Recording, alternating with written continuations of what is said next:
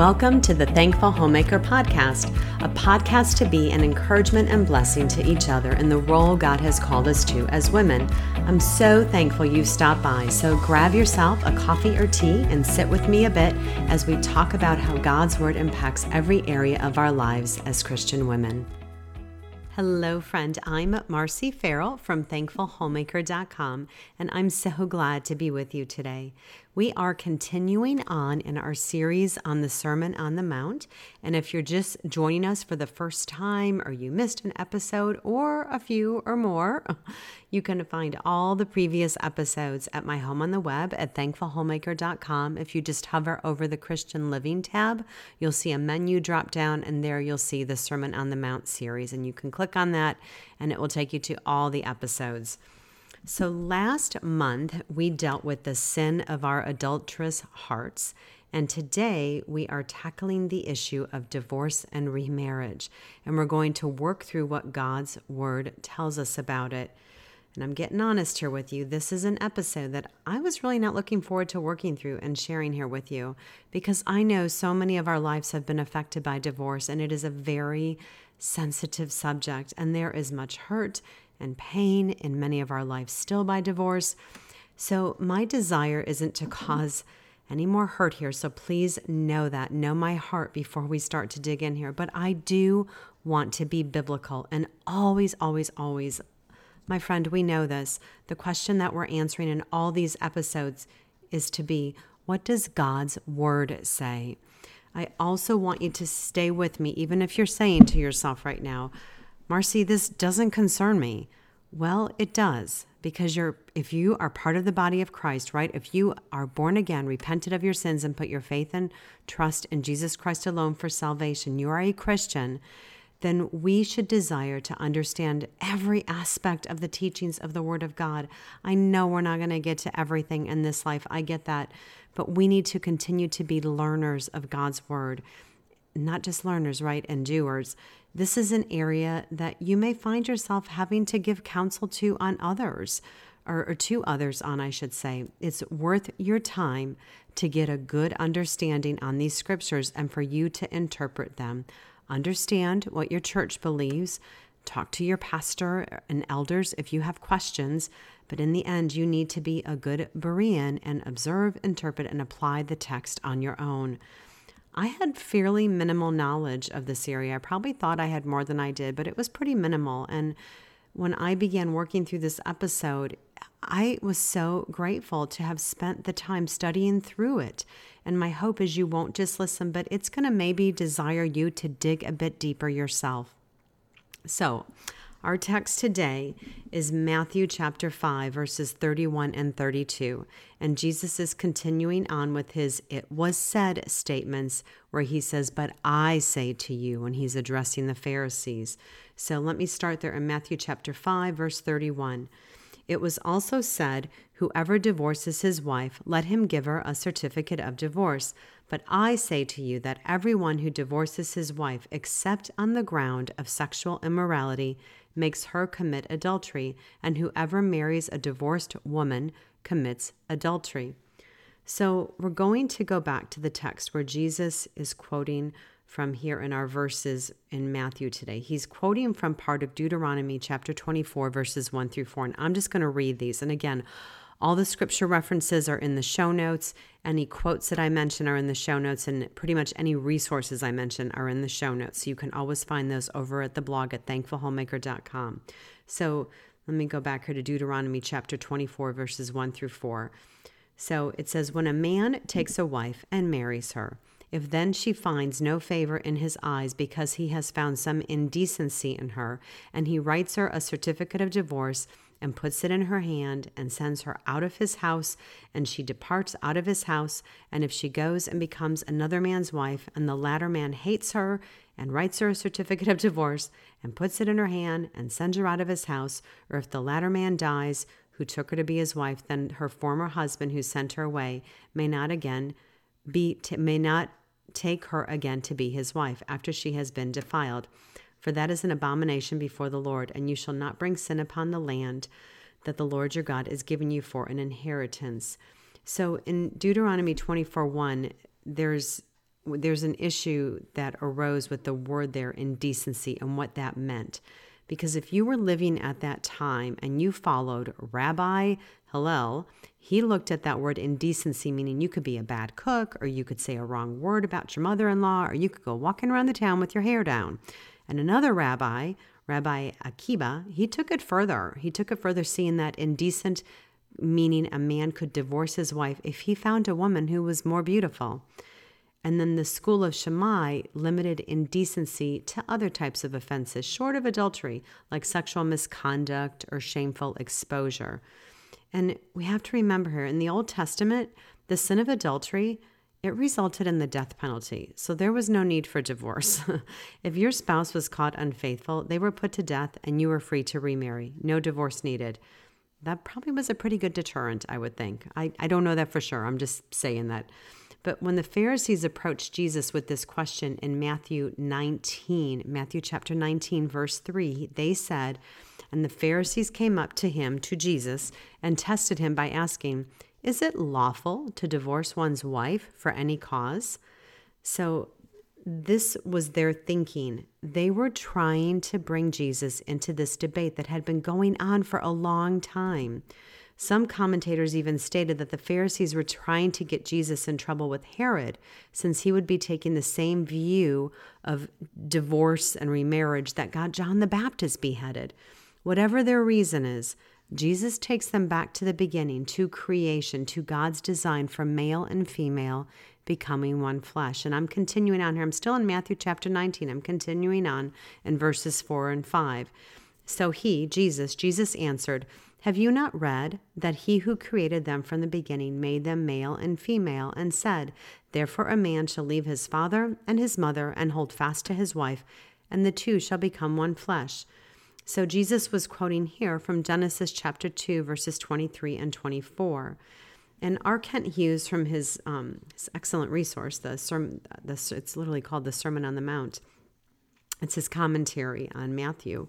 So he said, in the beginning, divorce was inconceivable and impossible. Jesus quoted lines from Genesis chapter 2, 23 to 24 to emphasize two things. First, the intimacy of the marriage relationship. Jesus says there, the two shall become one flesh. There is no other intimacy like it. It is deeper than one's relationship with their own children. We are not one flesh with them. The scripture says that a man becomes one flesh with his wife. Marriage is the deepest human relationship. And he continues, he says, and second, after intimacy, the emphasis is on permanence. There was no thought of divorce ever. God's ideal was and is monogamous, intimate, enduring marriage. This is what he approves of. Anything less is a departure from the divine model, and the fall did not change that ideal. We all know that some things possible before the fall were not possible afterward, but regarding divorce, God's standard did not change. We not only see this in the very first book of the Old Testament, but the very last one, end quote there. And R. Kent Hughes is referring to Malachi, chapter 2, verses 14 to 16, which read, "Why has God abandoned us, you cry? I'll tell you why. It is because the Lord has seen your treachery in divorcing your wives who have been faithful to you through the years, the companions you promised to care for and keep. You were united to your wife by the Lord. In God's wise plan when you married, the two of you became one person in his sight. And what does he want?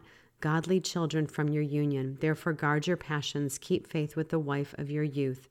For the Lord, the God of Israel, says he hates divorce and cruel men. Therefore control your passions, let there be no divorcing of your wives."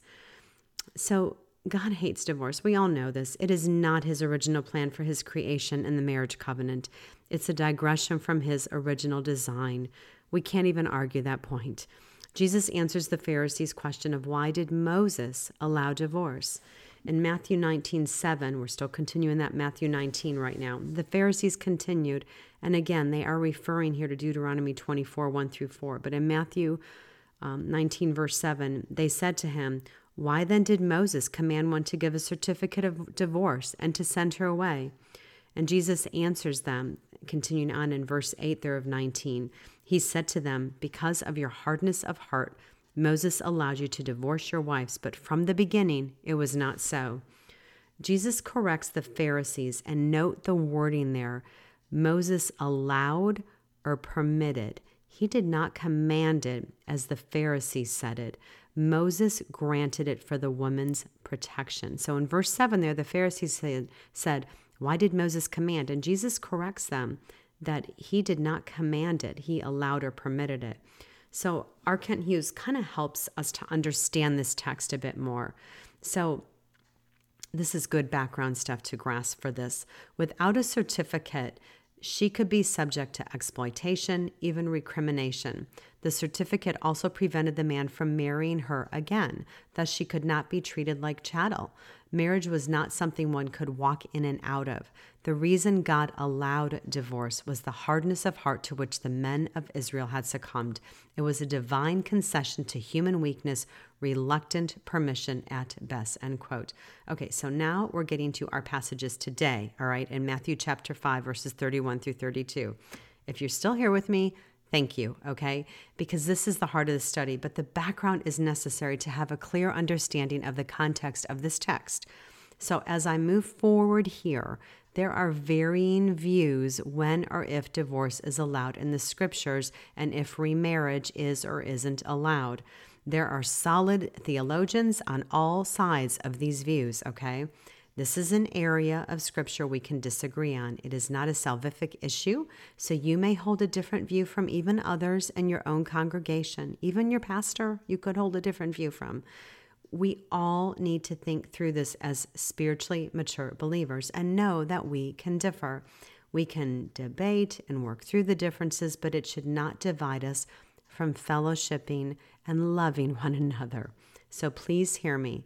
When we sever what God has joined together, it's a serious matter. So no matter which area you fall under, okay, we need to hold to this truth.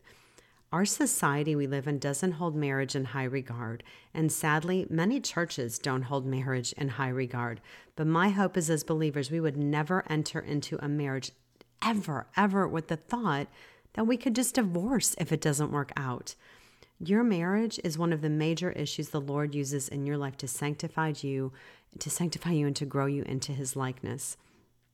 I came across some interesting statistics on marriage, and I know statistics are always changing and they can kind of say about anything, I suppose, but let me share a few of these because they were a little eye-opening. So in 1910, only 1 in 10 marriages ended in divorce. In 1920, it had risen to 1 in 7. By 1940, it was 1 in 6. And by 1960, it was 1 in every 4. And by 1970, it was 1 in 3. And today, 1 of every 2 marriages will end in divorce. So I know divorce touches pretty much all of us in some way, whether us or our parents or our grandparents or other family members and friends. My parents were divorced when I was just a baby.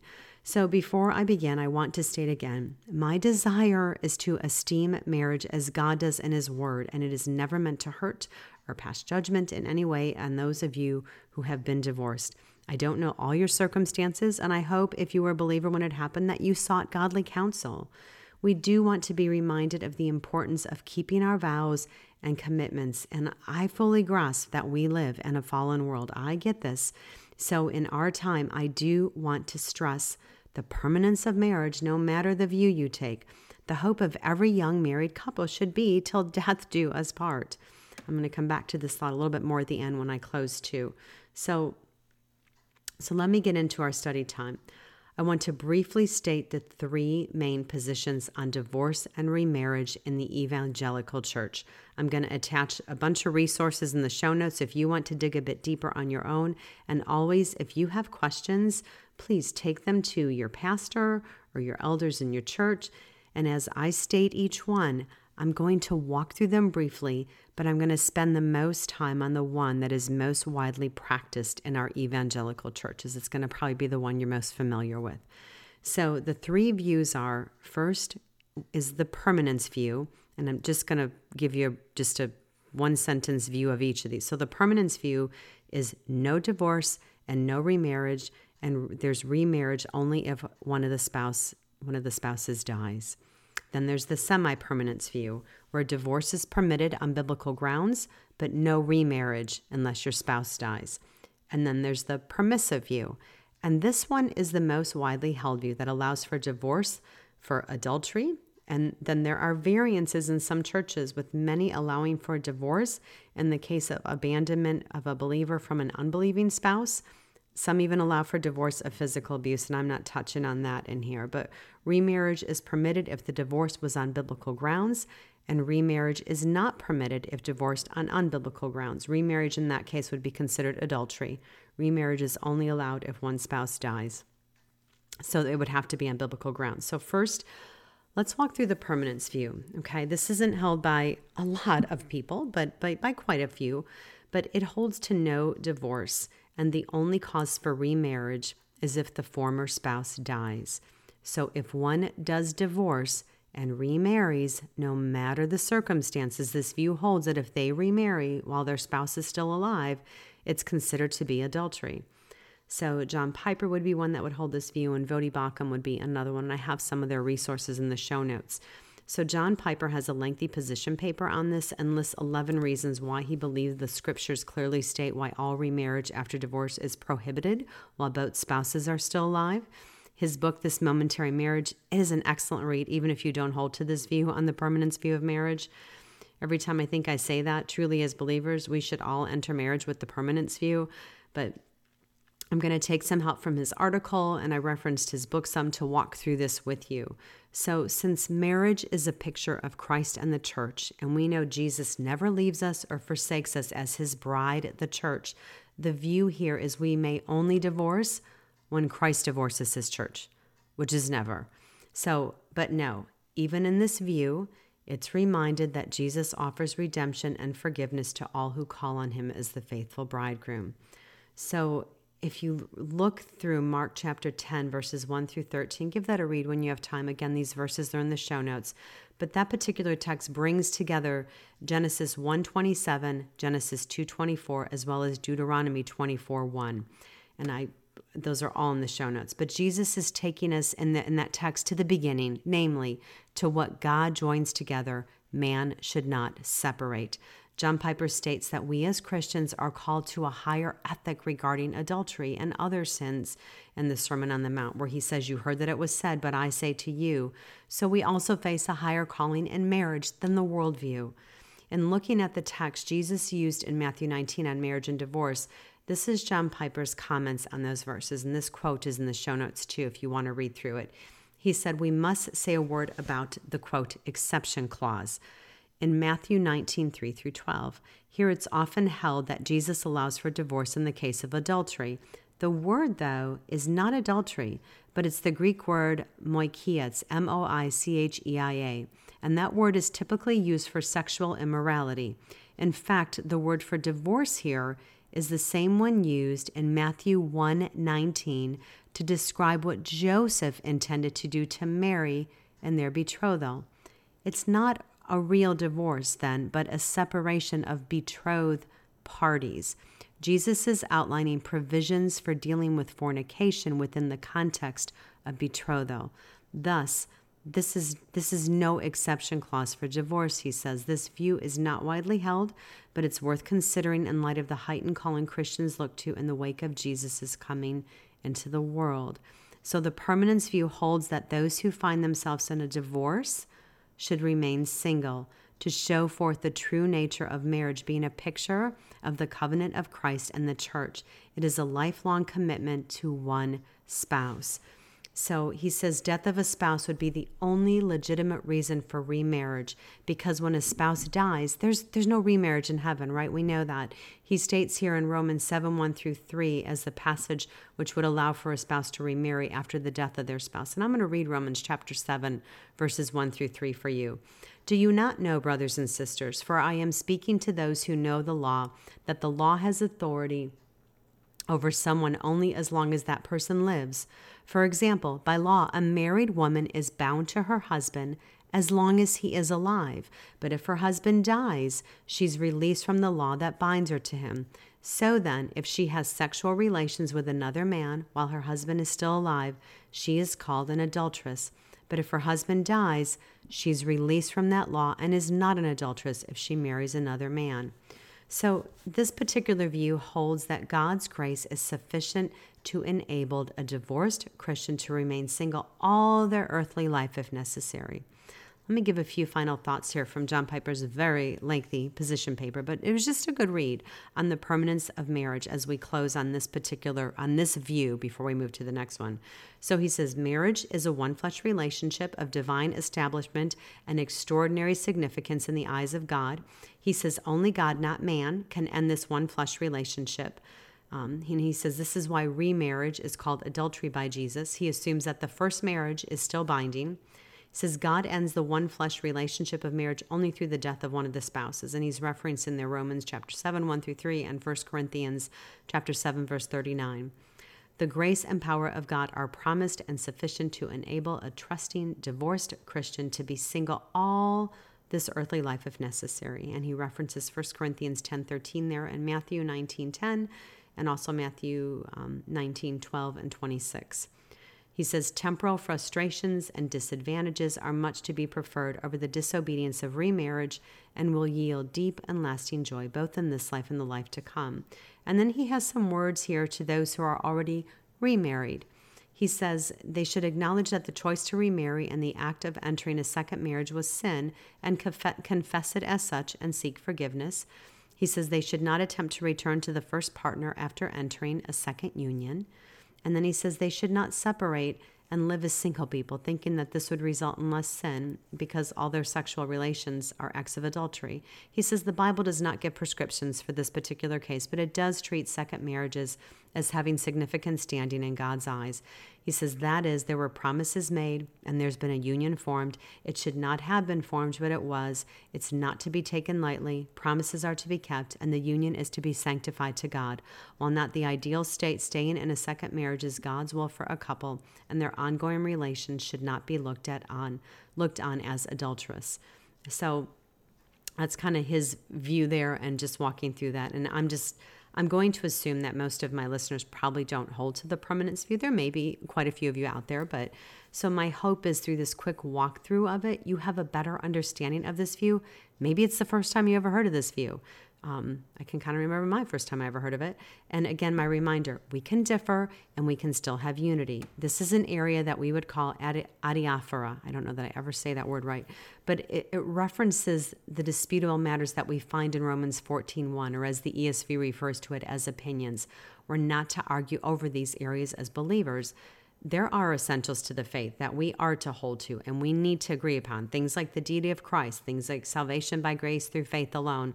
And then there are areas, adiaphora, that we will differ. Things like end times views, things like views on marriage and divorce, okay?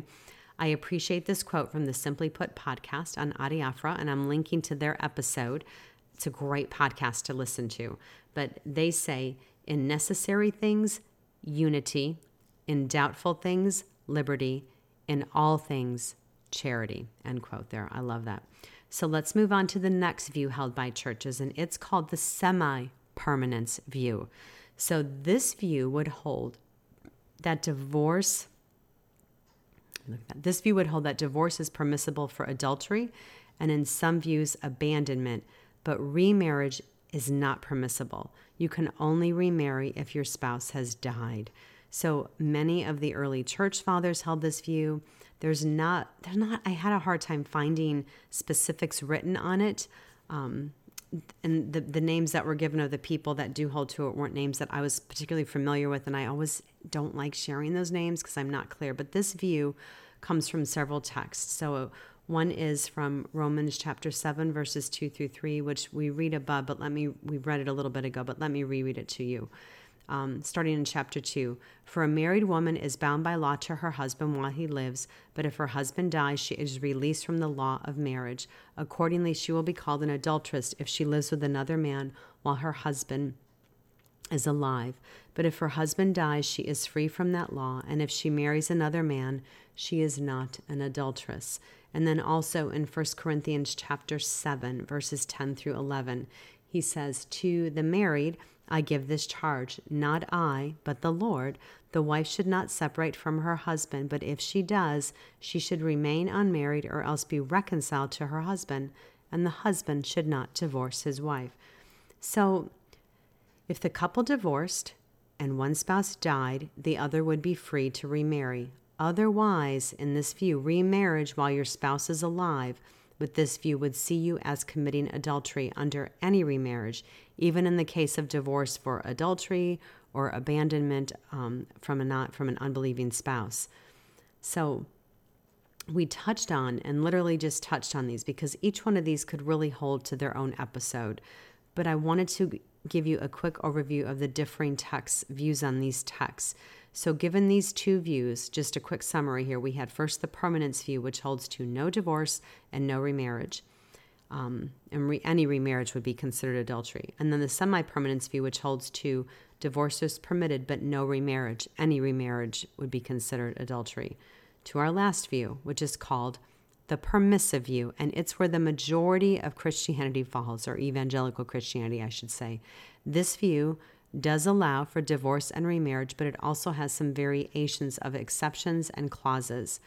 We have the view of one clause, which is divorce and remarriage only in the case of adultery. So that's a one clause permissive view. Then we have the two clause permissive view, which is divorce and remarriage in the case of adultery, and also in the abandonment of a believing spouse by an unbelieving spouse. There are some who bring in physical abuse as a clause two, and I said earlier, I'm not addressing that part. I don't know how, that's one that I don't have clarity in the scriptures on, so I'm not even going there on that one.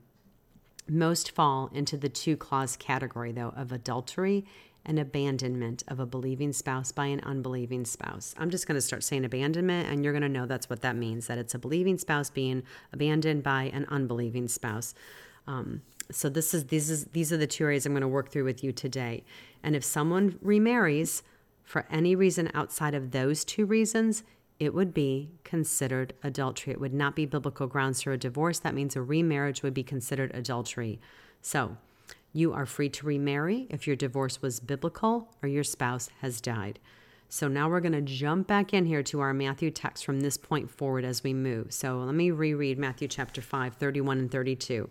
It was also said, whoever divorces his wife, let him give her a certificate of divorce. But I say to you that everyone who divorces his wife except on the ground of sexual immorality makes her commit adultery, and whoever marries a divorced woman commits adultery. So we're really honing in here on verse 32. So the word for divorce in Matthew 5:32 in the Greek means literally to loose from and to free fully, to relieve, release, and in this context, to divorce. And our word here for sexual immorality is porneia in the Greek, and it means to commit sexual sin. Our English word pornography comes from this term. So please hear this, and I'm going to repeat it again. Jesus is not saying that sexual immorality must lead to divorce. Nowhere in the scriptures is divorce commanded. God's design for marriage is truly the permanence view. God has allowed for divorce even in the time of Moses because of the hardness of men's hearts. This was not his desire or original plan for marriage. Jesus is addressing a heart issue here. It is a hardening of the heart. In Matthew 19:8, he said to them, because of your hardness of heart, Moses allowed you to divorce your wives, but from the beginning, it was not so. So from the beginning there, from the creation of Adam and Eve in the garden, God's design was that marriage was to be a permanent covenant. We need to be reminded of this again and again. When they use the term porneia in Matthew 5:32, and it's being addressed to married persons there, it can mean marital infidelity, illicit intercourse. It could involve adultery or illicit intercourse that may involve adultery or homosexuality or bestiality and all the like. I'm not even going to go there. But remember what we talked about at the beginning of this episode, that adultery of any kind in the Old Testament was punished by death. The marriage was ended by death, not divorce. But by the time of the Roman Empire, the death penalty was not easy to obtain, and the Jewish law substituted divorce for death in regards to marital infidelity. So Jesus took the teaching of the Pharisees, he notched it up here, because remember, they were divorcing for all kinds of things, depending on which rabbi's teaching you followed. For you could be divorced for not being a good cook or wearing your hair down in public. And Jesus cranks this up, he takes it up a notch, and he says, no, the only reason divorce is allowed is for adultery. And if you divorce for any other reason and you remarry, you commit adultery. I'm going to say it again. Let me read 5:32 again. But I say to you that everyone who divorces his wife except on the ground of sexual immorality makes her commit adultery, and whoever marries a divorced woman commits adultery. We have other passages in Scripture, and let me read a few that don't have that exception clause in them. And you kind of remember that term from John Piper's view there. Mark chapter 10, verses 11 through 12 says, "And he who said to them, 'Whoever divorces his wife and marries another commits adultery against her. And if she divorces her husband and marries another, she commits adultery.' And Luke 16:18 says, 'Everyone who divorces his wife and marries another commits adultery. And he who marries a woman divorced from her husband commits adultery.'" So John Stott stated on these other statements of Jesus having no exception clause to divorce in the case of adultery, he said, it seems far more likely that the exception clause's absence from Mark and Luke is due not to their ignorance of it, but to their acceptance of it as something taken for granted. He said, after all, under the Mosaic law, adultery was punishable by death. And he says, although the death penalty for this offense seems to have fallen into disuse by the time of Jesus, so nobody would have questioned that marital unfaithfulness was a just ground for divorce, end quote there. So please note here, Jesus permitted divorce and remarriage on one ground, that of marital unfaithfulness, but he didn't command it. Nowhere in Scripture is divorce commanded.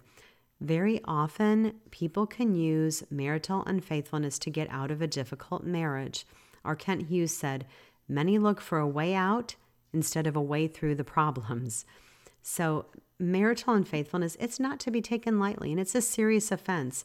Think things, is it ongoing? Was it a one-time offense? Is there true repentance? I'm not even covering all that could be stated there, but I want to quote our Kent Hughes again. He said, "No matter how rough things are, regardless of the stress and strain, whatever is said about compatibility and temperament, nothing allows for divorce except unfaithfulness, and even then it is not to be used as an excuse to get out of the relationship." He says the radicalness of what Jesus taught is further underlined in Matthew 5 by its being one of the 6 statements that begin with variations of "you heard that it was said, but I say to you," demonstrating the superior righteousness of Christ. The point of these statements is, this is the way a righteous person lives. Thus, his or her marital relationship is supremely sacred. Nothing can sever it but unrepentant unfaithfulness, and then it is not an excuse for ending the marriage, but it is the sorrowful ground of divorce. He says, according to Christ, marriage demands total commitment that only death or the most flagrant ongoing sexual infidelity can bring to an end. End quote there. Our other clause we listed for divorce that we're going to discuss, and it's not mentioned here in Jesus in Matthew 5:32, but I want to address it quickly because many of you are thinking about it, and that is the abandonment by an unbelieving spouse. Paul addresses it in 1 Corinthians chapter 7. Let me just read verse 10 through 12. He says, "To the married I give this charge, not I, but the Lord. The wife should not separate from her husband, but if she does, she should remain unmarried or else be reconciled to her husband. And the husband should not divorce his wife. To the rest I say, I, not the Lord, that if any brother has a wife who is an unbeliever and she consents to live with him, he should not divorce her." So in the time of the Apostle Paul, and really in our day too, there were mixed marriages. Both spouses marry as unbelievers and one comes to faith, right? And then it's a mixed marriage and now they're unequally yoked. In verse 14 of 1 Corinthians 7, he states that the unbelieving spouse and children may be influenced towards Christ by the believing spouse, so you should stay married. He says there in verse 14, "For the unbelieving husband is made holy because of his wife, and the unbelieving wife is made holy because of her husband. Otherwise your children would be unclean, but as it is, they are holy." In verse 15 he says, "But if the unbelieving partner separates, let it be so. In such cases the brother or sister is not enslaved. God has called you to peace." So the teaching here is, if you're a believer and your spouse is an unbeliever and they desert you, I mean, they're just gone. They're not coming back, right? They just walk away from the marriage. You're not enslaved to the marriage, but you may divorce and remarry. So in the permissive view, there are 2 clauses, the adultery and abandonment, where you can divorce and remarry. Remarriage is allowed in this permissive view. 1, when your spouse commits adultery and then you divorce. 2, when you're abandoned by your unbelieving spouse and you divorce, and 3, when your spouse dies. If you remarry after a divorce on unbiblical grounds, you are committing adultery in the eyes of the Lord. Let me just really quick here. What about, in case you're asking this in your head, what if your divorce happened before you were a believer? So most commentators agree that we are here to look at 2 Corinthians 5:17. Therefore, if anyone is in Christ, he is a new creation. The old has passed away. Behold, the new has come. A new believer is just what it says, new. Your sins are forgiven. You've been given a clean slate by the Lord. So most would agree if you were married and divorced before coming to Christ, you are allowed to remarry. So let me work our time to a close here. And I'm hoping that I open these verses and give some clarity and things for you to study on your own. Or if the thought of divorce is on your mind, that these truths of Scripture are going to pierce your heart, my friend. Because there's many inside and outside the church who divorce on unbiblical grounds. Reasons like, we don't like or love each other anymore. They're not a believer. We don't have sex. They are never going to change. Staying married will harm the children. We don't have anything in common. We just don't get along. Okay, marriage as a Christian is to be held in high esteem, and we need to do everything in our power by God's grace to pursue marriages that honor the Lord and point to the beautiful mystery of Christ and the church. Marriage is to make us holy. A good marriage is a gift from the Lord, but it is work. It is a continual dying of self and putting the needs of the other above yourself. And who is our example here? And thinking Philippians chapter 2, Jesus is our example. Ephesians 5:31 and 32 comes to mind here. Therefore, a man shall leave his father and mother and hold fast to his wife, and the two shall become one flesh. This mystery is profound, and I am saying that it refers to Christ and the church. This would be a whole episode on just these verses, but I want to quote John MacArthur here. He said, the sacredness of the church is wed to the sacredness of marriage. So by your marriage, you are either a symbol or a denial of Christ and his church. End quote there. So some thoughts here, and I know this is a longer episode, and I still feel like I barely touched on it, but I wanted to try to touch on as much as I could. So thank you for hanging here with me still. But I do have a whole podcast series on marriage on the podcast or over at the blog, and I'll link to that in the show notes. But listen, friend, if you're not married yet, please know marriage is serious, and make sure you are not entering in make sure that you are entering in with a view that desires to honor the Lord and lay down your life for your spouse. You are entering into this covenant for life. And if you are married, the word divorce should not be part of your vocabulary or your thinking. It is not commanded by Jesus or the Apostle Paul, and even amid the clauses we talked about here regarding adultery and abandonment, you should have the permanence view on your mind and heart till death do you part. Seek reconciliation, appropriate the gospel in your marriage, and love one another as Jesus has loved you. Forgive 70 times 7. Seek counsel, seek help if you need it. Those are good things. Model Christ in your marriage and pray that the fruit of the Spirit would be evident and continuing to grow in your lives. If you are divorced and it was on unbiblical grounds, please hear me here. Just repent. Seek the Lord for your fulfillment in your life as you remain single. Living a life of singleness is far better than committing the sin of adultery if you remarry. And then also now, if you have remarried and your divorce was on unbiblical grounds, confess your sin before the Lord and rest in his forgiveness. There's forgiveness in Christ for all our sins. God's grace is greater than all our sin. James Montgomery Boyce had some good words as we're starting to wind down here. He said, it is also true that Christians who marry out of God's will and get divorced remarry, often to Christians, and that God seems often in his great grace to sanctify and bless the remarriage. Does this mean that in this case God has changed his standards? Not at all. But it does mean that even divorce and remarriage, serious though they are not unforgivable, and that God is always able to start with his children precisely where they are and bring blessing. The churches should never be closed to such people, and Christians above all men should show mercy. Perhaps even if such persons marry in rebellion against God's will, he may bring repentance, and he may yet greatly bless the new home. And then the words of Martin Lloyd-Jones seem to be appropriate here on forgiveness. Have you nothing to say about others? Asked someone. All I would say about them is this, and I say it carefully and advisedly and almost in fear, lest I give even a semblance of a suggestion that I am saying anything that may encourage anyone to sin. But on the basis of the gospel and in the interest of truth, I am compelled to say this. Even adultery is not the unforgivable sin. It is a terrible sin, but God forbid that there should be anyone who feels that he or she has sinned himself or herself outside the love of God or outside his kingdom because of adultery. No, if you truly repent and realize the enormity of your sin and cast yourself upon the boundless love and mercy and grace of God, you can be forgiven, and I assure you of pardon. I hear the words of our blessed Lord, "Go and sin no more," end quote. My friends, we too often can get our standards from the world. May we be people of the book and abide by God's word. His way is best, and there is purpose in all things. We must hold to the Lord's teaching on divorce and remarriage. Take a stand against divorce and remarriage on unbiblical grounds. Remember God's high view of marriage and determine to those of us who are married that we have entered into a covenant with another that should be till death do us part. And John Chrysostom, I totally botched that, but it's CHRYSOSTOM,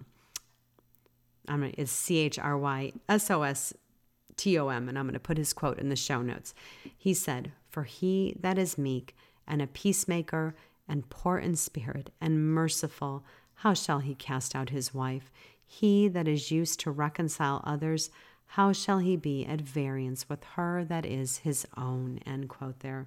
So may we be those who don't have the word divorce on our tongues, but have the words of love and commitment and forgiveness and reconciliation, because Jesus is truly enough always.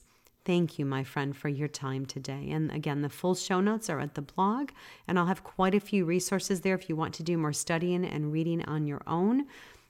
If you're enjoying the podcast, I'd be so appreciative if you could take a moment to leave a rating and a review wherever you listen in. They have just helped so many people find the podcast, and it has just been a sweet blessing to read your comments. So I'm super grateful for you all. Thank you, my friend.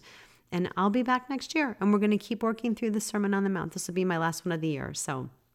And if you've not checked out, just a quick resource, our free library of printable resources at the blog, I'd love you to do so. They may be a help to you in your walk with the Lord. There's like a daily time with the Lord sheet, and I'm trying to think what else we got on there.